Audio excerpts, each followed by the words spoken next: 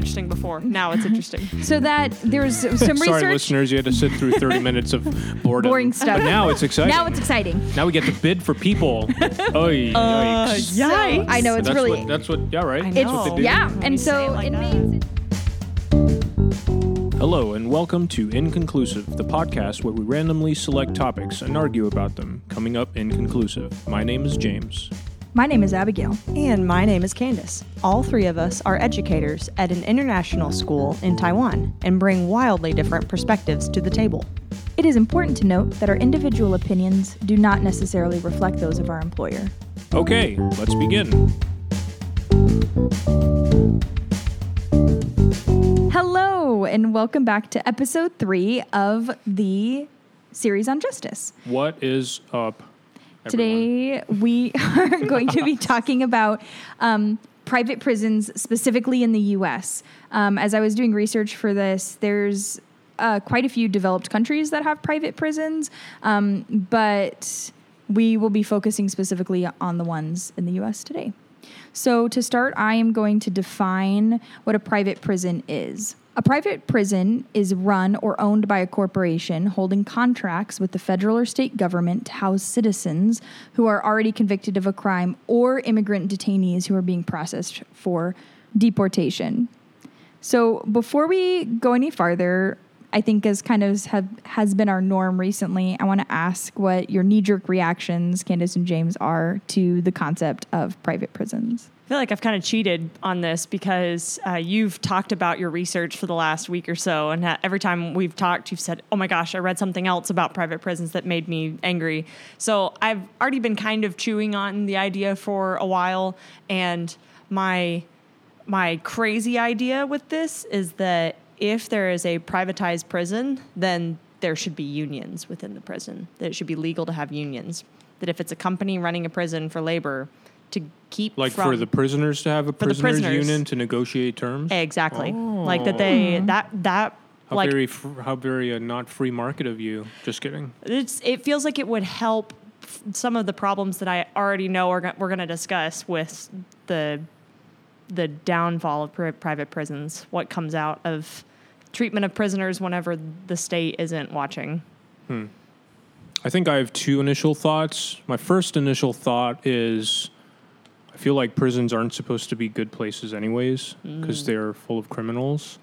Doesn't mean we should go out of our way to mistreat them or be inhumane, but that's my first initial. I mean, I haven't been there when you guys have discussed it, so I'm not really sure.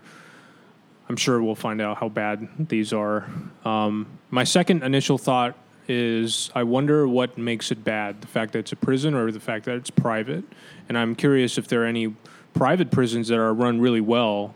And what do you mean by well? As in make a lot of money, or well, good and well for the prisoners? Well, I mean, if it's for profit, if it's private, you don't want to lose money. Right?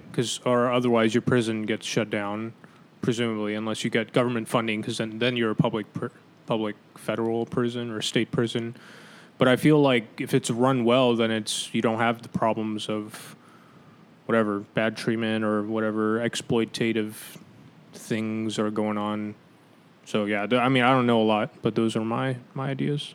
Something you brought up that is kind of interesting. There are both federal and state private prisons. We'll talk more kind of about the timeline actually in just a second. But the reason that the federal prisons started to kind of go private was because with the intention of if the feds start, usually states follow. And so the push with the president's privatization plan in the 80s was to get one of the things was to get a federal private prison run so that way more states would be inclined to have their own private prisons.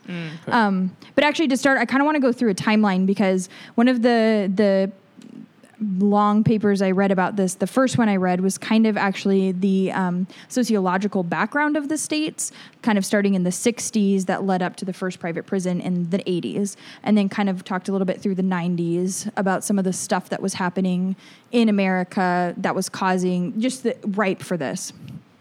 Yeah, I love timelines. So in the 1960s, there was a really strong push to strengthen laws that punished criminals and therefore the removal of rehabilitation from the purpose of the legal system. That happened in the mid to late 70s or 60s, excuse me, where initially and prior to that, there was the idea of you go to prison, you serve your time, you change, you come out, you benefit society on the end. But during the 60s, there was a push where we don't know that you're really changing. We think that people are still being very, it's not working. Rehabilitation needs to go. And we just want to be safe. Do you feel like that movement in response to a rise in crime, or was just kind of stuff staying the same? It seems kind of out of the blue if nothing's wrong with the system. From what I was understanding as I was reading through it, it had a lot to do with some of the hippie movement. You're irredeemable, because it was a push from conservatives to have people locked up and not be rehabilitated for retribution purposes. Came from the conservative pro-war side of that fight. And so I think it was in response, my understanding is that it was in response more to the movement of people with ideological differences who were being seen as dangerous. Was it at all connected to the civil rights movement too, since this would have been in the heat of the civil rights movement? Yeah. A lot of the stuff that happened with prisons has a very racist origins, going back way farther than the 60s. But a lot of it was fear that people who were doing anything perceived as illegal, right? I mean, breaking in houses or whatever, right? Whatever is being happened, you can't be rehabilitated, and it makes us afraid to think that you're going to be back. So a push to go for retributive purposes started in the 60s. But I feel like there was also, that's. I guess I'm not disagreeing with you on that, but I think it's also, I don't know if this is true, but kind of the Cold War mentality at this point was there are people who are out to destroy the free world, quote, free world. And so people who are communists, and a lot of people thought that hippies were communists because that's why they didn't want to defend freedom and democracy and all this kind of stuff. With the Vietnam War. Right, and they didn't want to fight, and then there are people who are trying to drum up this civil rights movement, not saying it was a bad thing, but people who are afraid of people who are trying to topple the Western democratic systems.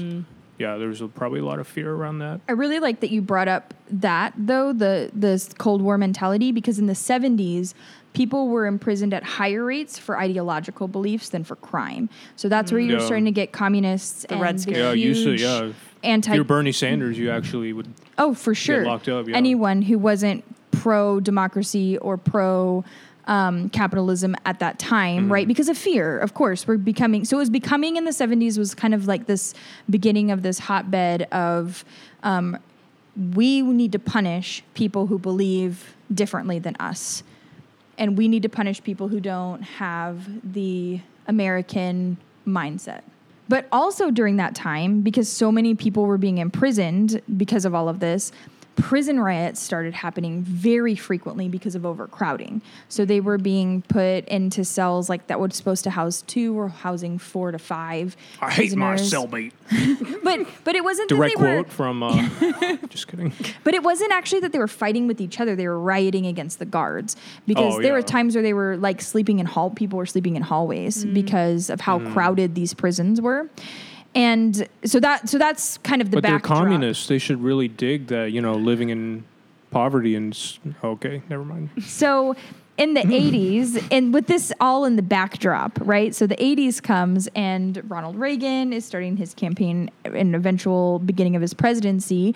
And he came in talking about tough on crime policies. We're going to clean up all of the riffraff in the streets. You're going to be safe. We're going to keep them away, and we're going to fix the prison problem. At the same time, there was a huge scandal on government spending. I didn't spend a lot of time looking at it, so I can't remember either Don't we have those a lot?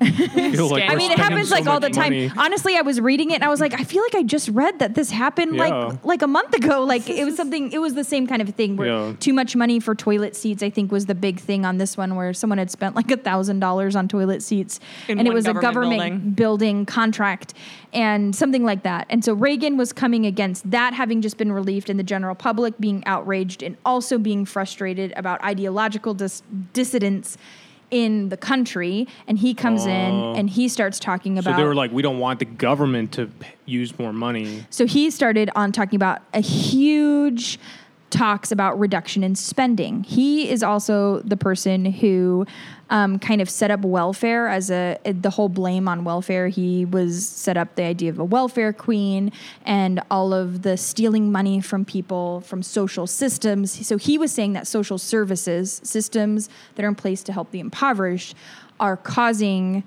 people to be problems. So all of that wasn't a belief until Reagan started campaigning after this scandal, right? And so he was the one who set up the idea of the welfare queen, which of course he's painted a black lady who killed 3 of her husbands and is collecting on all of their social security cards and is buying a Cadillac with the thousands she's stolen from like the a government. caricature to pay, Totally, which is Said this totally in a speech. yeah, like this was one of his things, was this woman, this pretend welfare queen that he made up. That's scary. The other thing that happened, I think this was after he became president, was he started the President's Privatization Task Force, where he started looking at ways that the U.S. could start privatizing government things. And in 1983, the first privatized prison opened up. And we'll be right back after this break.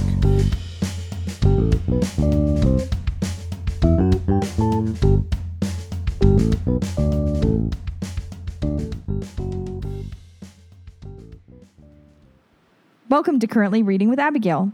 Today's book is Shanghai Girls by Lisa C. In 1937, Shanghai is a city of great wealth and glamour.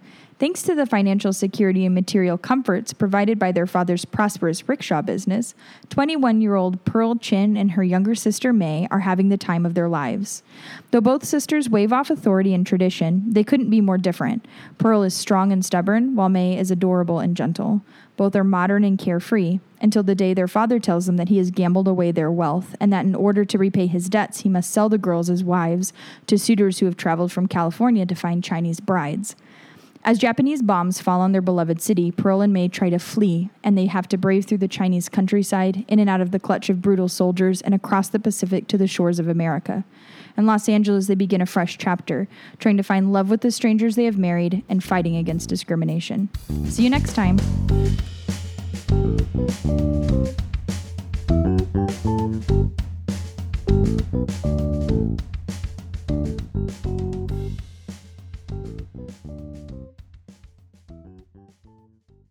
Right before the break, we were starting to go over a timeline, and I had kind of talked about American mentality in the 60s and 70s and Reagan's platform in the 80s. So the last kind of decade I want to talk about is the 1990s. So in the 1990s... What a great decade. Such a long time ago. In the 1990s, a very strong us versus them mentality started to kind of sit in, us being the general population of safe people and them being the criminals. And so everything needed to happen to protect us versus them as in many ways as possible. And at the same time, there was false but strong beliefs that crime rates were very high, and that because of these crime rates being very high, which wasn't really the case, it was no higher than it was in the 80s, 70s, or 60s.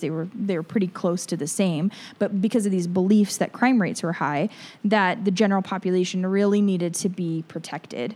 And so there was that strengthening of that mentality of whatever needs to happen to keep criminals locked away to save, us innocent people, right? And that I feel like that's a valid. I mean, if crime rates are high, I think that's a valid. Oh yeah, but I think line of reasoning. I think it's that. So I think the point being the solidifying. It's the solidifying of the belief that prisons are for retribution, not for rehabilitation. That people need to like lock you want up to and keep stay them. there. You Yeah, want to keep them we're out not of, trying to do we're not anything trying else. to bring them back. Okay. Which is kind of interesting when you're starting to kind of parse out. Another really interesting thing that happened kind of in the backdrop pre-private prisons was there was a very big push for a long time from the more liberal side, the more democratic. Well, I don't know if it was democratic at the time, but the more liberal side was trying to push rehabilitation back in. And the problem, and this is like, I think this was like back in the 70s. The problem with that was that it was starting to be used as a way to brutalize inmates again. So like, do what you're supposed to be doing, or we're going to send you to an electric shock, or do what you're supposed to be doing, or we're going to give you an ice bath in or a the hot. rehabilitation Push. facilities? Well, because you're talking about Oh, the you're like idea trying of to condition psychological them? behavior conditioning okay. came up. I see. Okay, and okay. so ultimately, at a certain point, Like, we'll shock you every time you do something wrong. at a certain point, bipartisan, it was like, Ford although we proud. want it to be rehabilitation, the way that the liberal side would be the way that rehabilitation is right now, we cannot keep having it. Yeah. And then we can't figure out how to fix it. And so the conservative side of retribution ended up winning out ultimately. And that's how our prison system is set up right now. There is no real rehabilitation services Other than provided. I think in federal prisons, are they required? Well, I think we've talked about this, in fact, that they're not required to offer an extensive list of reading materials or anything, though it is common for there to be a library that's accessible across multiple prisons. Maybe one prison has a library and the others get it. But I don't know if private prisons would, for any reason, have reading materials like classes or books they can check out. So yeah, it's kind of hard. It really depends. There's a lot of stuff that is dependent on the specific prison. So then let's take a step back. I didn't do any research on specific prisons as they're operating. So my kind of like research has been a little bit more Just a whole general, picture, yeah, general picture. thing. So I have a question about the providing like books and nice things for people in prison. Kind of like, maybe, I think in an ideal world, both people in prison and children outside of prison have access to books. But we're in a place where I think we're still in a place where not all kids can have access to books. I think we talked about this in our education series. So if we have a choice of providing quality education through books to all the children versus providing books for all the criminals, I feel like I would pick children. But it's not an either or, because it can't be a both and right now because we're broke. But it can be at least prisons, because consider the fact that a prison is one complex where everyone is living, whereas children live scattered across homes. They have parents that get to decide what comes into their home. In a prison, you can have a computer lab and you can have access to the Library of Congress, which has something like 1 million plus, No, many stop million the schools. Schools need to have better supplies. That's what I'm saying for kids. That's a room that they leave at the end of the school day. Like, the school is 8 to 5 at most, maybe 8 to 4:30, but the kids leave and go home. Whereas with the prison, You're saying criminals read through the night? I'm just saying that you could have a room, you could have one iPad in a prison that everyone gets 10 minutes to read a chapter of a book on in a prison, and you could give people access to books in every prison in the country. Yeah. So I know we're talking about the goodness of books, but it's actually way worse because Oh, do tell. legally, government prisons, courts have intervened, like have stepped in, and there's laws about the types of medical care, mental care, and things that are like considered constitutional necessities, including okay food, like as in okay being like not food that's infested with maggots, which happens in many private prisons pretty consistently. Yikes. As well as like going back to like good medical and mental health care. That's just that's considered constitutional rights for prisoners. But private prisons aren't necessarily required to provide that because they're private and they're not public. So although it is, easy to like parse out about like books and educational programs in prisons, there's actually way bigger we're talking problems. about something more we're talking basic. more basic. We're not talking about, can maybe they read and be better. Okay, it's so like, should they eat rotten food? Yeah. Yeah. Yeah, Okay. that makes You sense. shouldn't eat rotten food. Yeah. No one should eat rotten food. No. Unless you're stuck on an island and stranded and never mind. The only Please option is see- eating your Do friend. not the cannibalism episode. Yeah. do not eat never your mind. fellow prisoner. Shout Please do not. out to our own episode back in the day. Back in a few episodes ago. So something that's very interesting is that the rate of violence is actually quite higher at private prisons, and recidivism, like that's the return rate of prisoners who leave and come back, is at least the very same, but is oftentimes worse than in public prisons. And part of Is there a percentage? I'm just curious. I don't have a percentage. I don't have a percentage. This is information that I got from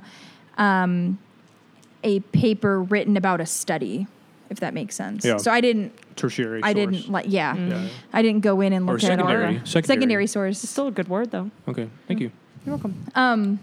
So part of the problem is given to the fact that there are lower paid, lesser trained staff that are used in private prisons. So with that being said, I'm sorry I'm taking you on this back and forth train. No, but this is super interesting. Let's talk real quick about how they work. Okay, so they're for-profit businesses. It's not a non-profit prison. They're all for profit, of course. I'm going to picture it like Apple, that it's and Apple prison. they're bought and traded on the market. There's two of the biggest there's two main ones, and actually all private prisons in the States and most out of the States can be tied to 5 companies. But they have stock?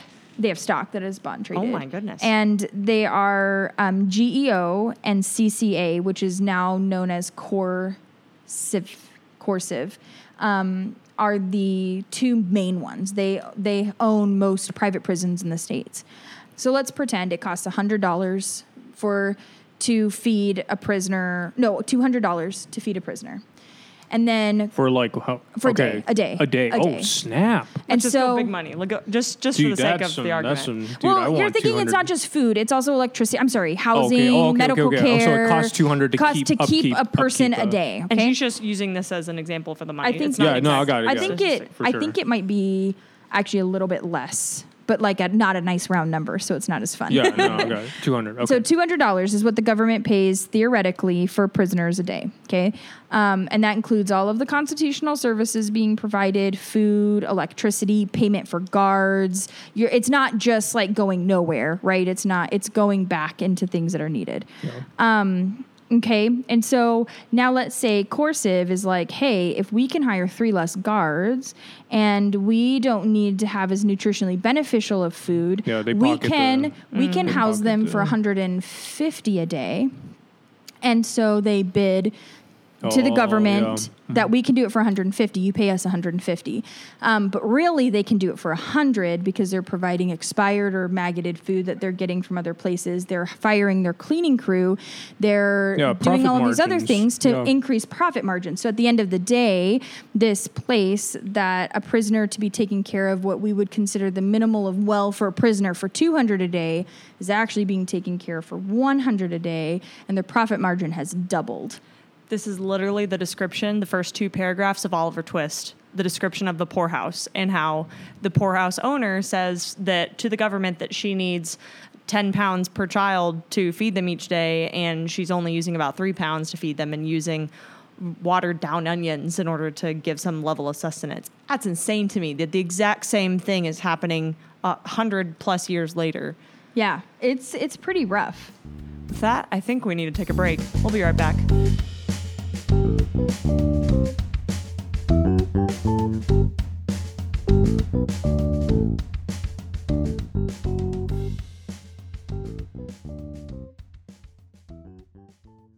And welcome to the segment called Words Are Hard with Candace, where I share an interesting word or phrase. Today's word is visa, specifically travel visa, not to be confused with vista, as in a beautiful view, or vita, the Latin word meaning life. The word visa means an endorsement on a passport indicating that the holder is allowed to enter, leave, or stay for a specified period of time in a country, and it comes from the Latin phrase charta visa, meaning paper that has been seen. Visa.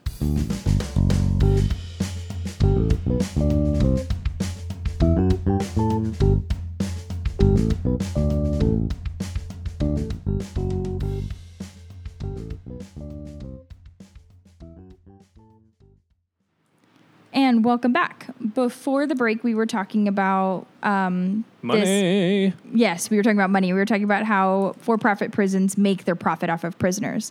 The only other thing that I would like to add is another thing that private prisons do is they house more prisoners than they're equipped to house to be able to increase the cost. So if they had... Decrease the cost. Yeah, no, to increase their profits. Oh, profit.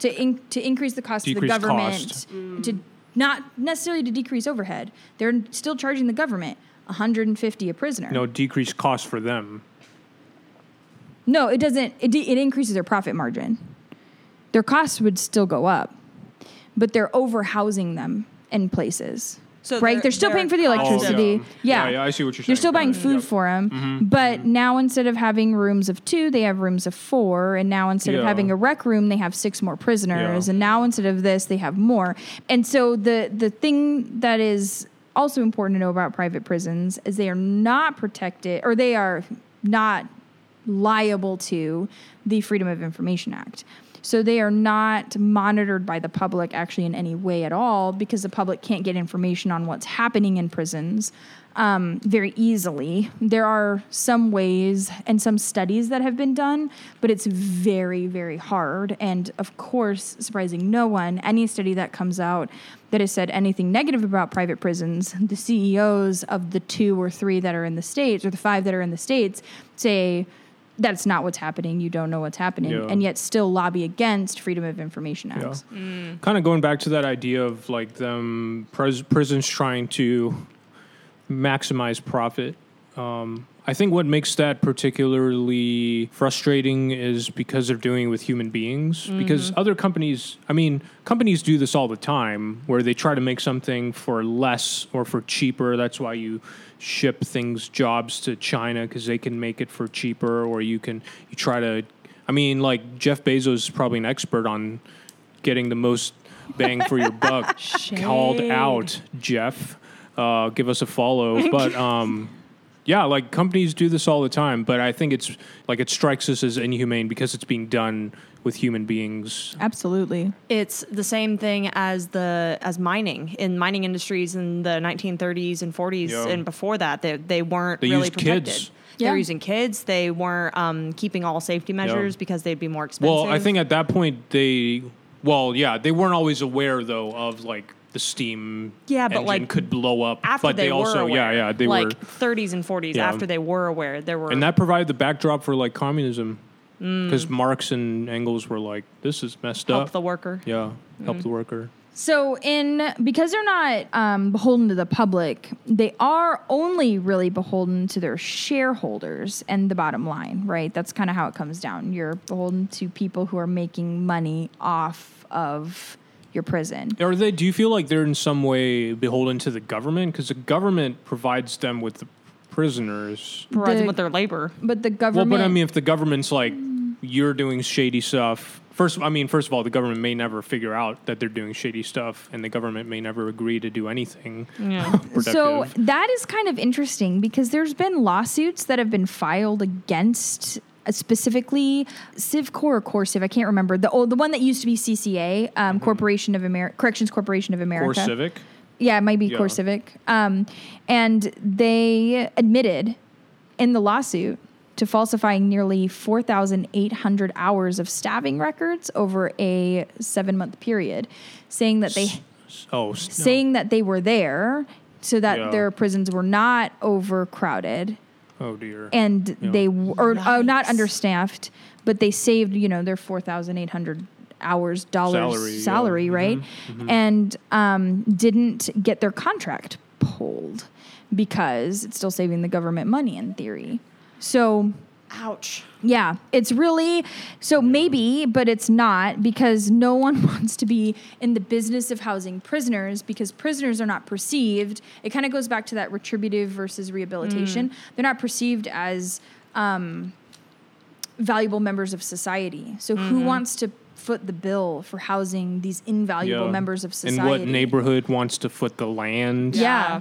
I mean, Totally. that's a Normally huge prisons concern, are way right? out in the middle of nowhere Yeah. where you'd never pass them on a highway. Yeah. They're nowhere near town. I actually went to college in between two prisons. No And it was way. right next to, it was like, so a police training facility. Dang. And then two prisons, one state and one, I think one was like a low, what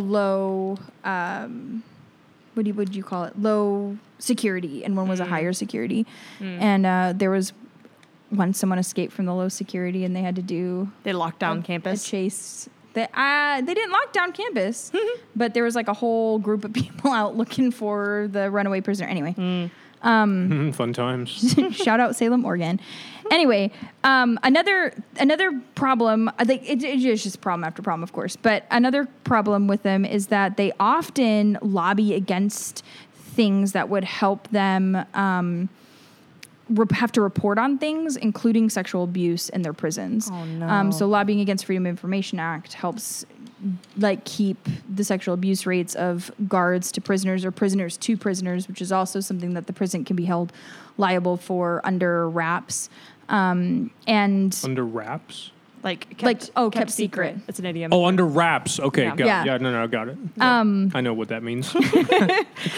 And in fact, they're lobbying. They spend so much money on lobbying that so this was specifically lobbied at a time when sexual abuse was there. Someone was trying to ask for information specifically regarding the sexual abuse happening in the prison. They were able to lobby hard enough to keep them from having to follow the Freedom of Information Act to be able to do it because they were private. So like they're putting enough money into places to be able to prevent themselves from having to Lobbyists, be man. accountable. Yeah. Lobbyists are the worst. Yeah. I mean, I guess you can lobby for good things too, but it feels like every time I hear the word lobbying, it's with oil companies or with private prisons. It's just Yeah. not the best. It's kind of rough. Yeah. So because of this lack of information, so that's like, I think its own kind of problem. I think there's two problems, right? I think there's the problem, we could talk about like profit over ethics, which I think we're going to get to a little bit later. But this other problem is the lack of information and transparency. Yeah. And because of that, it's really hard for the U.S. to monitor the abuse that's happening in prisons, either prisoner to prisoner or guard to prisoner. And it's also hard for them to monitor fraud, like billing 4,800 hours of unpaid, unused labor. So like you mentioned, I think a little earlier, of the government saving money. Does the government save money by doing this? So I mean, like the alternative would be the government pays for these. The government owns these prisons, right? Which is the case, I think, for federal prisons. Yeah. That the government runs it. Yeah. Like, how much cheaper are we talking about? So they are, in theory, saving money for the government, but their true purpose is really always just protecting their bottom lines. So it's it's like you're saying I can do it for 150. So they are saving the government money in the sense because They they're are saving denying the government constitutional money. rights. Yeah. But it's a kind of at what cost, right? Yeah. So No, that makes sense. but the other problem is, the other thing that's very interesting is that private prisons can bid for what types of prisoners that they're taking. And so this is kind of where it becomes interesting, is that It wasn't interesting before. Now it's interesting. so that there's some Sorry, research. listeners, you had to sit through 30 minutes of boredom. Boring stuff. But now it's exciting. Now it's exciting. Now we get to bid for people. Oy, yikes. Yikes. I know it's That's really yeah, right. I That's know. what they do. yeah, When you and say so it like inmates that. in states' profit prisons actually, and for-profit prisons actually don't cost less than the state-run prisons, and some cases cost as much as $1,600 more a year. Private prisons can also push down their costs by refusing to accept prisoners who have severe illnesses or histories of violence, which you can't at a state-run institution turn those people down. Same thing with the state Which education facility. costs more for the state prison to run, right? So then maybe you're saving money. Oh, look, overall it's less money, Yeah. but the state has to put Yeah. out more because State they're has to deal only with housing the ones you don't the take, yeah. worst, right? Right. This includes putting down people who are, or this includes not taking people people who are older, so they don't have to provide any kind of elder Medical type care. medical care. In fact, for private prisons have mostly young people of color than public facilities do, because private prisons deliberately can exclude people with high medical costs from their contracts. So younger, healthier inmates that they've come in the system since the war on drugs was enacted and are disproportionately, of course, are people of color, and older inmates who are generally come with a slew of health problems are white. So it's not that they're intentionally housing more people of color. They're choosing to house younger people, and which, because of systemic racism, which isn't what we're talking about right now, is disproportionately people of color. And we'll be right back after this break.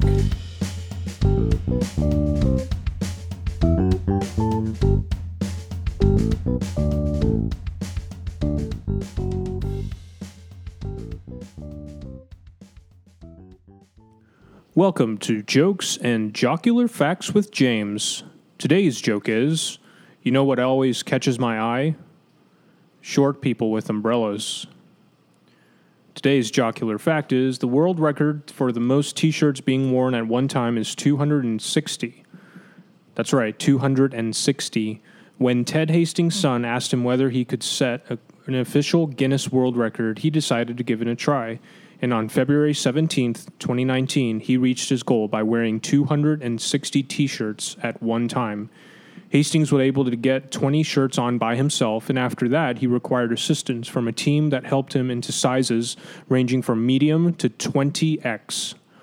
Around the 150 shirt mark, there were concerns about Hastings' ability to breathe due to the weight of the fabric, but he was determined to keep going and beat the previous record of 257 shirts. This has been Jokes and Jocular Facts with James. Catch you next time.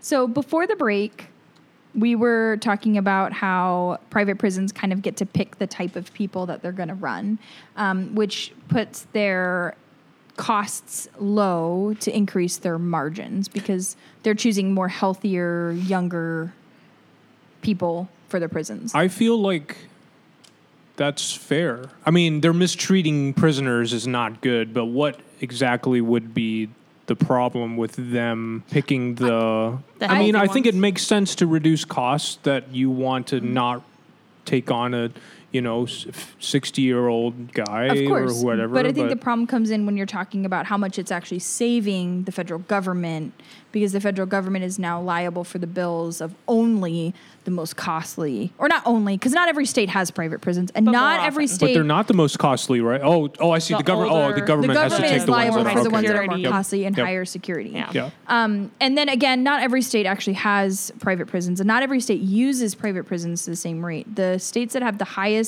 rates of private prisons are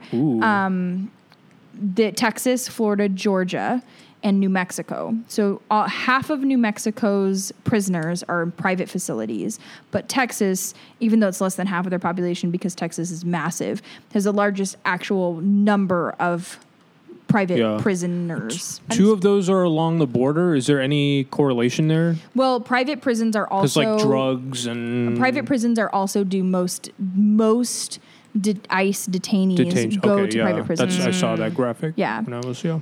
Well, I'm surprised Arkansas isn't on that list because I've seen a lot of articles about Arkansas doing shady stuff with prisons. Arkansas is a little shady with their prisons, but it's not the highest. Between Texas, Florida, and Georgia, You're not they in the top have four, they have Arkansas. 20% of all U.S. prisons are in Texas, Florida, and Georgia Wow. together.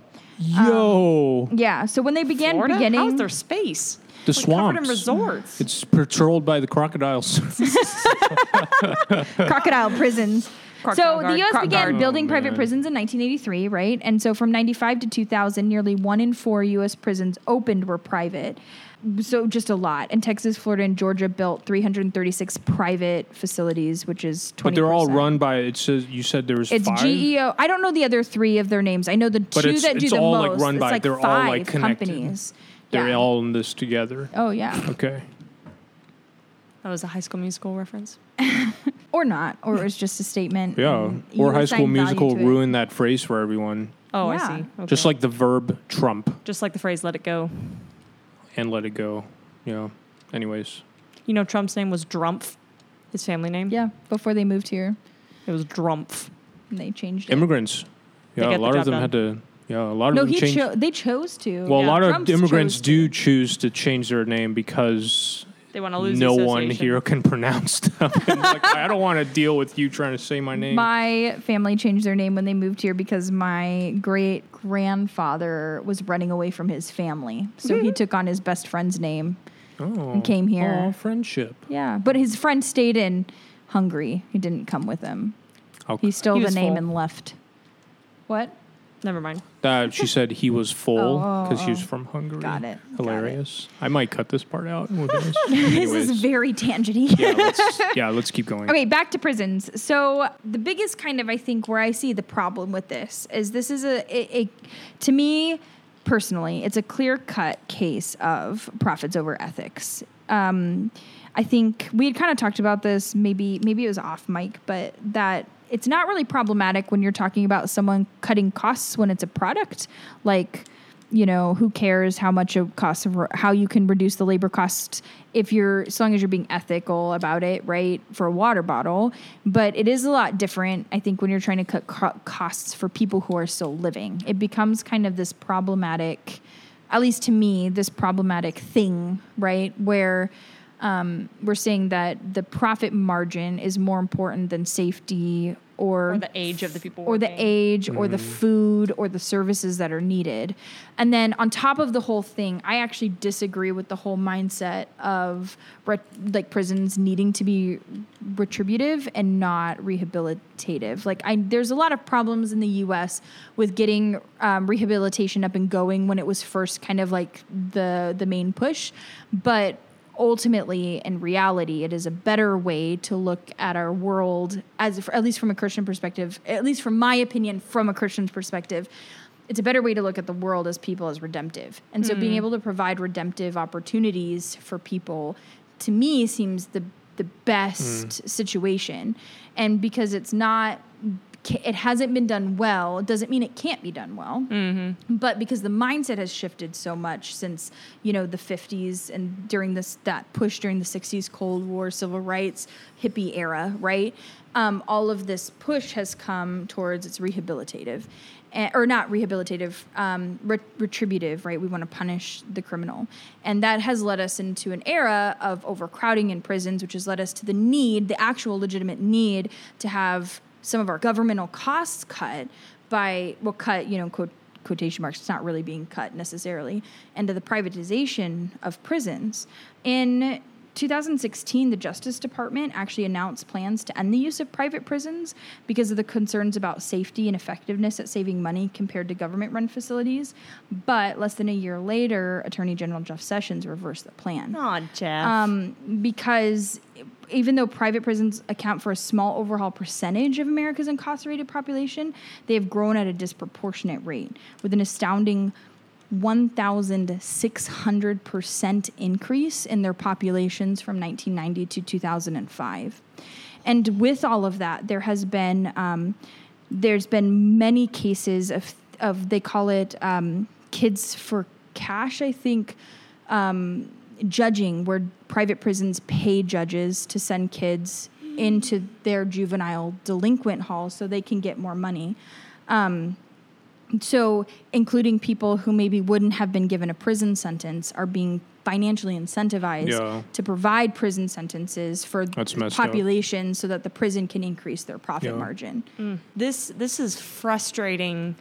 I don't think frustrating is a steep enough word, but because Nike in like 2012, 2013, around that time, was there was a huge public uproar against Nike in the U.S. because Nike had a factory in the Middle East that was producing soccer balls.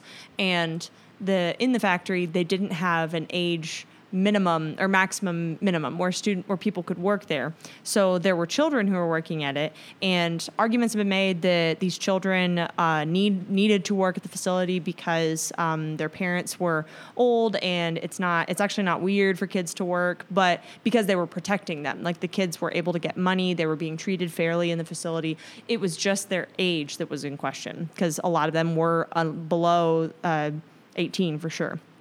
So it boggles my mind that the public could be so publicly angry about a private company because it, ironically, is a public influence. Like, everyone sees Nike everywhere, so of course it gets found out. And yet something that is private but not... I mean, I think there's a fundamental distinction in people's minds between someone who's broken the law and a child. Like... There's an idea of innocence when you talk about the child, but when you think about a criminal, like I feel like the human gut response is not, I want to protect a criminal, right? But you want to protect a child. So I think there's a distinction there, like psychologically. But it doesn't make sense to me, because if the concern is about whether or not a company is being run above water, so to speak, if that's the concern behind, like, don't let Nike have a factory in the Middle East that's run mostly by adolescents versus a private prison here, then how can the private prisons continue to run with this public information, at least the small details that we have about these private prisons? How can it continue to run when it's so blatantly obvious that they are treating people as beasts, it sounds like? I think there's a lot of people who are upset by it. I think there's more. I would be willing to go out on a limb, and I would say I think there are more people in the U.S. who, if they knew all of the information, because I think first of all, I think most people don't really think about it. Actually, I think the first time in recent history that it started actually being talked about by the general population was when Orange is the New Black came out, because of a Netflix show. It's iffy if you should or shouldn't watch it, but definitely talks about privatized prisons and a lot of the different details, a lot of the problems that are inside of them, and the turnover, or not but the changing of hands between government and private, and how it can be really messy. And I think that's like, what was that back like 5-6 years ago, maybe, is when it first came out. And I think that was when prisons started being talked about more, privatization of prisons as being bad. So I think, first of all, it lacks any kind of coverage, really, from people. Don't know. You're not outraged because you don't really know about it. And then, I don't think you actively go out of your way to think about how criminals are being treated. No, because like you said, I think that actually is another reason that people don't think about it, because I think I am personally. No, you personally, No, it's I'm your just kidding. fault that people don't think about it. No, but you said people don't usually care as much when it's someone treating a criminal poorly for being a criminal. And even though It's like they earned it. even though juvenile delinquents are unfairly often, and not, I'm not gonna say across the board, but are unfairly treated in the private prison systems frequently, they're still kids. Kids make stupid choices, and that doesn't justify some of the stuff that kids do and have gone to prison for, including, murder and things like that. But they're still kids, and they still need to be taught and changed. And I also think because the American mindset is really solidly drilled into that idea of us versus them. Criminals need to be locked up so that we can stay safe. Criminals are bad, and they need to be punished for their badness, and we need to be protected from their badness. I think that mindset's been true for most of world history. I think I'm pretty sure it follows a thread, I think, throughout, because we're people, we have justice written in our hearts, right? A part of our nature of God, right? Like the idea of this has gone wrong. Right. And you want to right the wrong. You want to right the wrong. But and then we go about it the most sinful way possible. of course, right? Yeah. The most terrible way. And I think if the mindset could shift more towards providing rehabilitative services, that it could be better. Which is biblical. Like, David was a murderer. God let him stay king. And yeah, people in power can do more illegal things and get away with it. But like, people knew that he murdered Uriah? a man. Uriah, yeah. Like, people knew. And he was allowed to stay king. Technically, the enemies murdered Uriah. David just put him in the front. He put him in the front, in the middle, where he knew he was going to die. Definitely what's not. gonna happen. I'm definitely I don't know not what's gonna defending happen. David's sin. murder. Anyways. Yeah. I think there's precedent of redemption. The whole Bible is full of Yeah, redemption. but It's like everything. No. It's like the most story. It's like Freaking Saul and Paul, the most man. mild I'm not take on talking the about- Bible. There's a little bit of redemption Guys, I was in talking there. about logistically kidding. in crime, not in our souls, not in anything else. Just in you committed a crime and he wasn't put in prison. Yeah. Just that. Yeah. There is evidence for that God sees that in people. Yeah, Yeah. I agree. I think And I know we're not God, but Yeah. I think in general, my ideas about prison, like you were earlier talking about, I think you have more a problem with it being private, or I have a problem with it being private only because I have a problem with it being profitable. got it. I think I would be okay if it was. I think I would be okay if it was a non-profit private thing. Gotcha. I think I don't have a problem with it being, with it making profit necessarily, because I do think that if we do have a specialized prison that only takes a certain demographic or a certain age group, it does cut costs. I think I'm okay with that concept. I'm not okay with them mistreating prisoners or flying under the radar with doing shady things. So but I don't necessarily think that it has to be a problem with the private part of it. I do think we need prison reform in general. But part of me also thinks that that's going to be really hard to accomplish with their lobbying, right? With all the money that the government has invested in these systems. Because if, let's say we do away with all private prisons, all this money that's gone into building these facilities, all the land that's been bought, there are people that work there, right? These guards have jobs there, and so. I don't think it's fair to say oh, we're in too deep, we shouldn't fix it, but it's going to be a really hard issue to tackle, especially if the average person doesn't think about how can I I've never woken up thinking how can I improve a prisoner's life today, because we don't run into them, right? I don't see them because they're wherever in prison, right? And part of that's the point, right? I don't want to see criminals walking around, but ooh, that's the mindset I need to change. Oh my gosh. No. So you said something I think is really important. I mean, you said a lot of important things, but I think one thing that connects to what I was thinking of before is that we have to fix the lobbying problem. There's actually no real laws against public officials, government officials, accepting money from companies. We have campaign laws that say companies can't give you money for campaigns that are certain, there's laws around that, but there's no laws against a oil company. Basically bribing the government. Yeah. So who knows how many public officials are being paid off by these private prisons and ones that are in charge of deciding whether or not they should be required by law to follow the Federal Information Act, or Freedom of Information Act. That is horrifying, and that is the crux of the problem. If we can start with officials, which everyone has the power to vote, so if you can vote for things that give more transparency for the finance of public officials, do it, because that is causing people to suffer in private prisons. But I also think that it would, if we want it to stay a private prison, then all they have to do is make it legal for prisoners to have unions. Same thing as the miners, same thing as the newsboy riot of the early teens in New York. As long as you let people unite, and yes, it's prisoners, so you probably wouldn't want them to have a union, then something else has to change. You got to give them the freedom to speak.